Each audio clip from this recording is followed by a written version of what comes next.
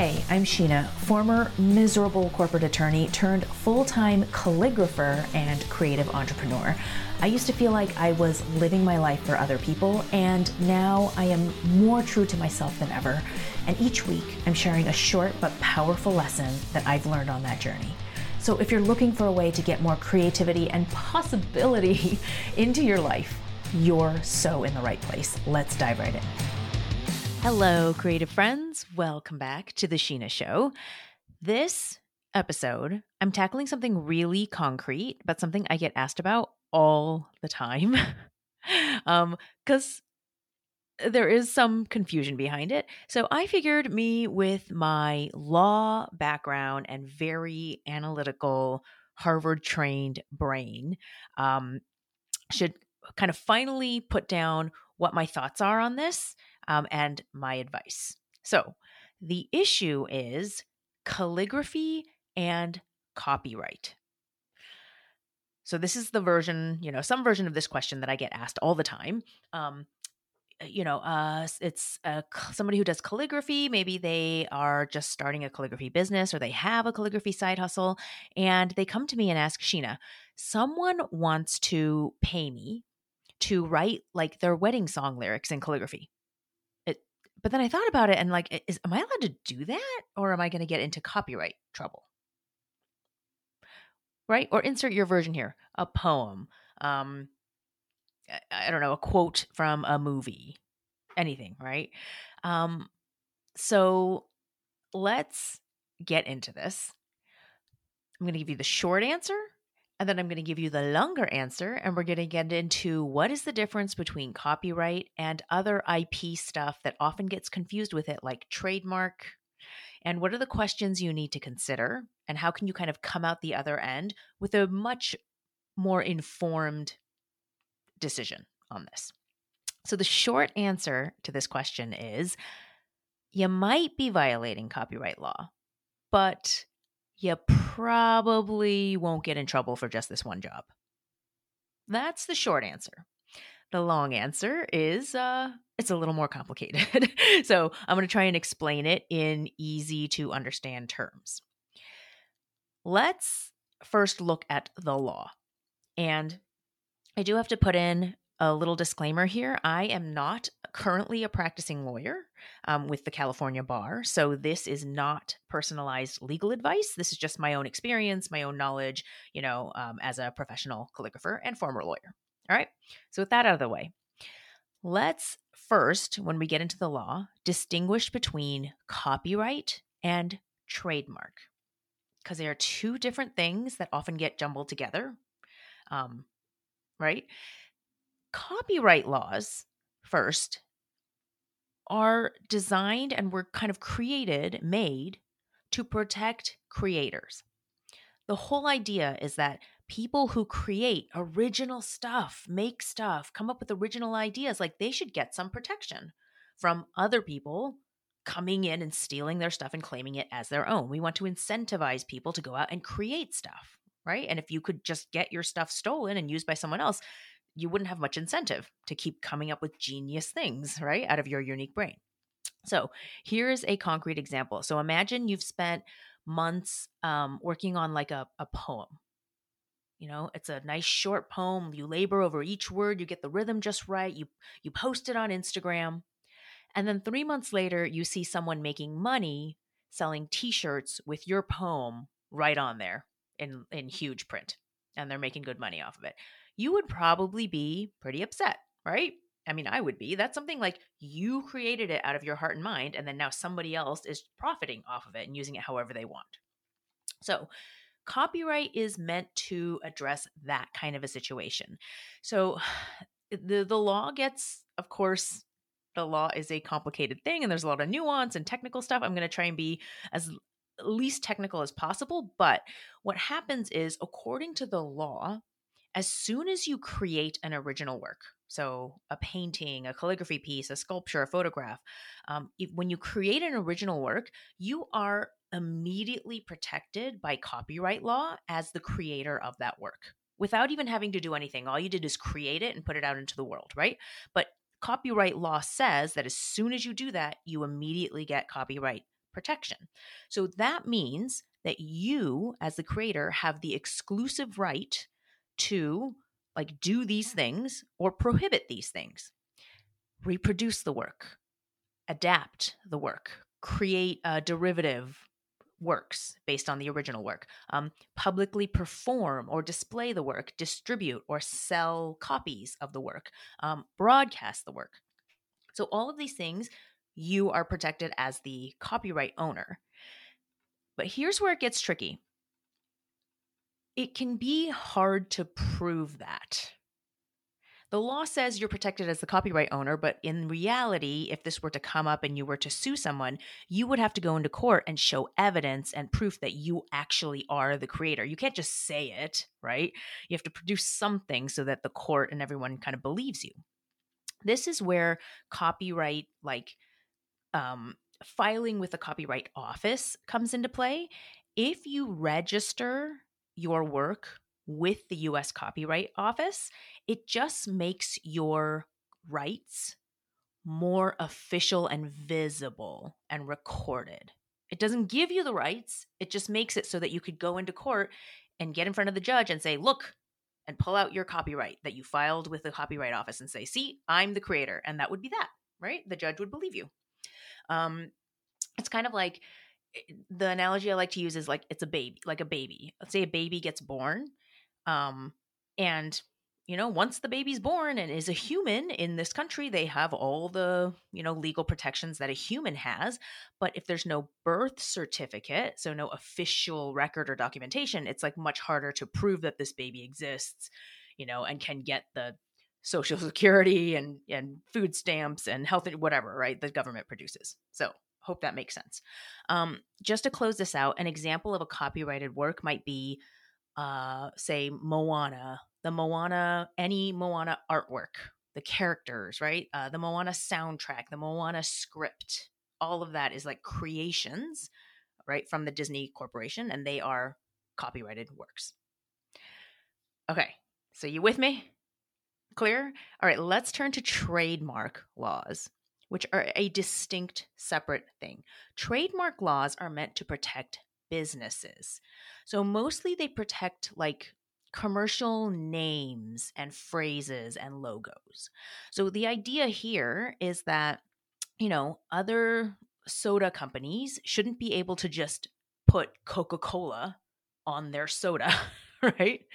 The name or the logo, right? Or even maybe like a very similar color scheme.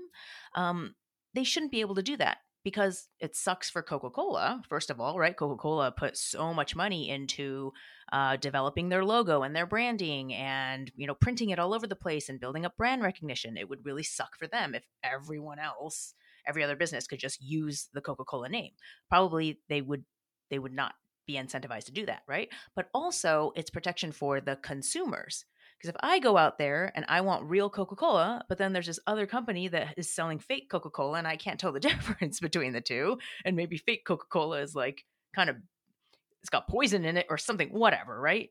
It's bad for the consumer. So that is trademark law. So the concrete example here is, imagine you spent hours coming up with like your unique calligraphy business name. And then you paid a graphic designer $500 to create a logo for you, with your own, handwritten calligraphy in it. And you really love it. And you put it out there on Instagram. And then you saw some other calligrapher using that exact same business name and logo to promote their own products.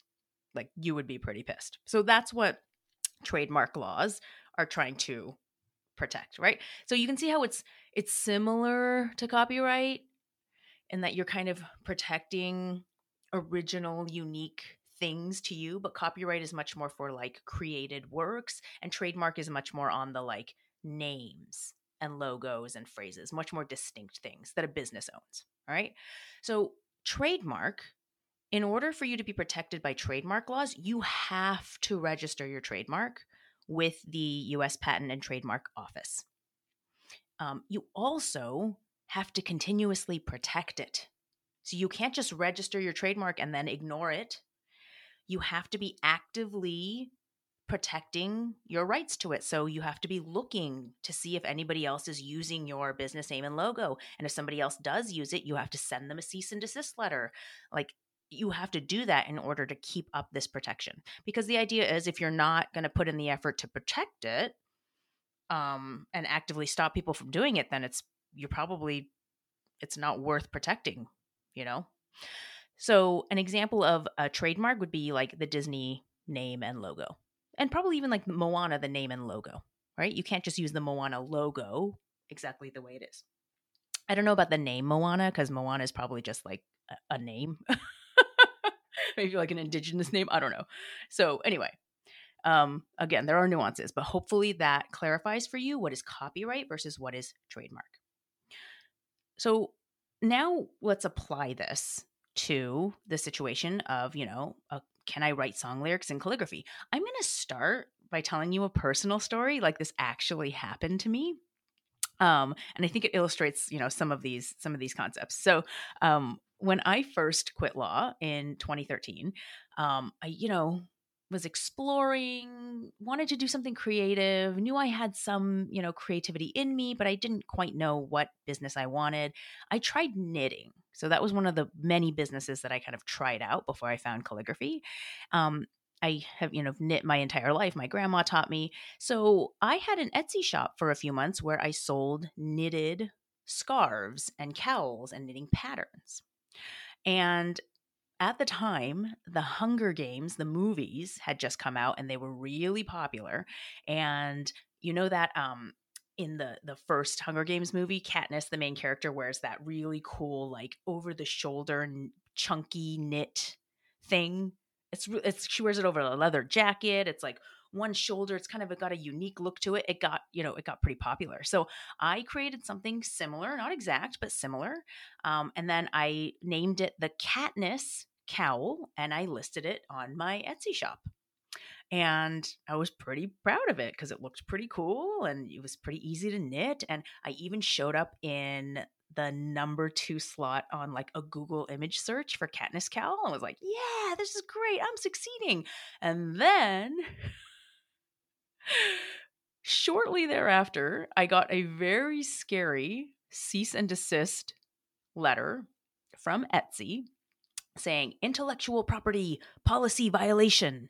And it was a very stern, official looking notice that said, we have deactivated your listing and this is why you have violated, intellectual property rights, and, we're taking it down, and blah. So I got that email, and I just remember my heart racing, like, oh no, I'm getting in trouble. They found me out. I've done something wrong. I've run afoul of the law. What's going to happen? So fortunately, the fix was very easy and I was not in very much trouble. Etsy tends, I think, to Etsy, I don't know what their current policy is now, but they do try and give you a warning.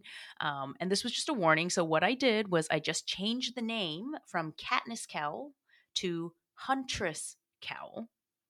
So I just made sure that any like words that were trademarked by the Hunger Games franchise were just kind of out of my product listings and descriptions and all of that. And then I, put the listing back up, and it was fine because Huntress is not a trademarked thing. And I was not copying like an exact pattern or knitting pattern or something and then stealing it and selling it as my own. I had created my own thing. So that was how I kind of ran afoul of the trademark laws, but not the copyright laws. And, I was really scared, even though I got off really easy, and I never did that again. And so it's just kind of a little warning lesson for you, and it will feed directly into the final section that I'm going to cover. Okay.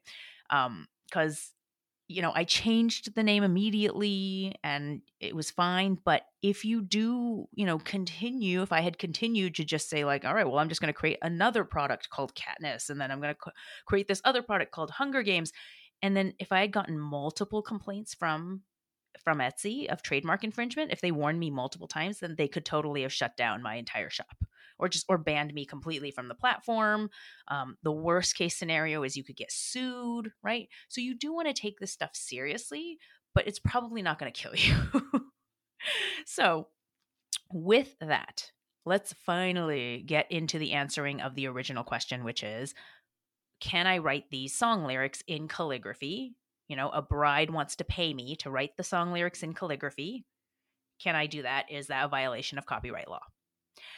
So, I'm going to ask 3 questions here because it's not actually a cut and dry answer. It's a bit nuanced. So, 3 questions. First question, when was the song first created? Right? The song that the lyrics are from. The general rule, and does not cover everything, but it's kind of the general rule, is that copyright protection lasts for the life of the creator of the work plus 70 years. I know. That's just the decision that, like, okay, that's how long we're going to give. It's about, the life of the creator plus like about another lifetime, and then it's kind of free for people to use. So if the song was written by someone who's been dead for 70 years or more, then that song has probably entered the public domain. I put that in quotes, public domain, which basically means that like it belongs to the public. Anyone can use it for any purposes. Anyone can put it on a shirt and sell it, or mix it into another song, or broadcast it as part of their paid performance. It's basically, it belongs to the public. So that's the question number 1. When was the song first created? And of course, like I repeat, there are exceptions and there are certain other things, and it gets complicated, but that's kind of an overall rule. Question number 2. What is your risk tolerance for getting caught? So this goes back to the short answer, right? Which was, it might be a violation, but you probably won't get caught. What's your risk tolerance for getting caught? So if you think about it, and this is how, as a former practicing lawyer, this is how I like to explain law to all of my students and business coaching clients who ask this. And I've said this before in this podcast, but you have to think about the letter of the law. So what the law technically says is not allowed, and kind of like the reality of the law.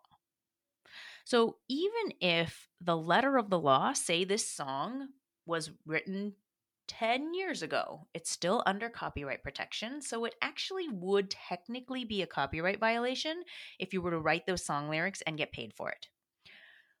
But I mean, if you're going to write just the one song with lyrics in calligraphy and sell it in a private transaction to one bride, and, kind of not advertise it all over the place and not print it into a poster that you're selling thousands of copies of, right? What are the chances, ask yourself, what are the chances that the creator of the song will actually find out this is happening and actually sue you? Probably close to 0. It's not worth it for the song creator to, first of all, how would they even find you? I mean, maybe they'll stumble randomly upon an Etsy listing. I don't know, right? So it'd be very hard to find you. Plus, going after you, having a lawyer write a cease and desist letter, that all costs money. And, what's the harm that's been done? Close to 0. So, it's the risk is pretty minimal here. Now, if you were to write in calligraphy a bunch of Disney songs and then, create prints out of them and then list them on Etsy with the name Disney and Moana and all over the description and headline, now, right, we're getting into riskier territory. You're violating both copyright and trademark because you've taken the contents of the song, the lyrics, and the name Disney and Moana, right?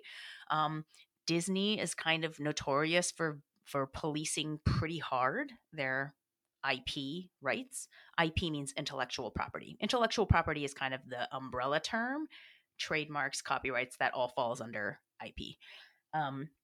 But Disney is pretty well known for they have an army of lawyers. They're out there searching the internet all the time for violations of Disney copyrights and trademarks, and they're sending out cease and desist letters. So, there's probably a much higher chance you're going to get caught. Plus, Etsy probably has kind of automatic, if you put Disney in there, they might flag you. So there, the risk is higher. That's why question number 2 is, what is your risk tolerance for getting caught? And kind of corollary to that, what are the actual consequences going to be if you do get caught? That's what I mean by letter of the law versus the reality of how the law is enforced. Okay, final question is number 3. What are your own values around all of this? And this will vary. Some people think that, I'm a calligrapher. I'm a mom. I'm doing this on the side. I'm not making millions of dollars off this. If I sell a few, song lyrics in calligraphy, it's like not much harm in the grand scheme of things. I'm sure the songwriter wouldn't mind, right? Some people believe that. Others believe that, like, creators, no matter how big they are, even if it's Taylor Swift, you should not be taken advantage of in this way. You got to, honor the sanctity of the fact that their works are copyrighted. And a lot of people can believe that, right? So these are kind of two ends of a spectrum, and there can be belief all along it. No judgment. That's your call, right? What are your values? There is like a third option here, which is for you to try and contact the creator of the song and actually get their permission to make a copy, to create a calligraphy version and sell it. Probably they won't answer, right? Depending on how big. If it's a huge star, like, Taylor Swift's not going to answer you, right? Her team, whatever, won't answer you. Maybe if it's like an indie songwriter that you just discovered on Spotify and they're, still making their name, maybe they'll answer you. So if they do respond, they might say, oh yeah, go ahead, I don't mind, right? Or they might say, like, yes, you can do that, but you'll need to pay me a licensing fee. And maybe that's $20 or maybe that's $100. They can set that. Or they might say, no, please don't do that. This is my work. I really don't want, versions of my work out there. Right. And then the third response is tricky because they've asked you not to do it. And if you go and do it anyway, then you're kind of doing it expressly against their wishes. So it's a bit of a gamble, but I just want to put that option out there. My brother-in-law, for example, does these he composes music and he puts on these concerts, and they did actually want to use a work created by another composer, and they reached out to him, and turns out the licensing fee was very modest, and they paid the licensing fee, and then they did it. And he felt good about that. So again, what are your values around it? What's your risk tolerance? What are the consequences if you get caught? So there you go. Hopefully a plain English, easy to understand, not too boring, just kind of thorough explanation of, the stuff that's involved in a question like this. And why, it's hard to answer that question with just, in an Instagram comment or whatever, which is why I love this podcast. I can go into way more detail and really kind of get into the meat of things. Okay. So hopefully that made, copyright, intellectual property, trademark laws a little bit less confusing for you. There's a whole other side of this when it comes to you being on the creator side, right? If you are the one who has created the work or trademark and you're needing to enforce, right? That's a whole other post. Maybe I'll do a whole other podcast on that. But now at least you have an understanding of how it all works. Yeah. Okay. I will see you guys on the next Sheena show. Bye. Oh, you're still here. That's awesome. That means that you like the show, right? Thank you for listening to the end. And I want to ask you a really quick favor. Could you take 2 seconds right now, literally right now, to just leave a rating on this podcast? And if you're feeling extra generous, write a 1-sentence review. It really helps more people like you to find this show. You are awesome. I'll see you next time.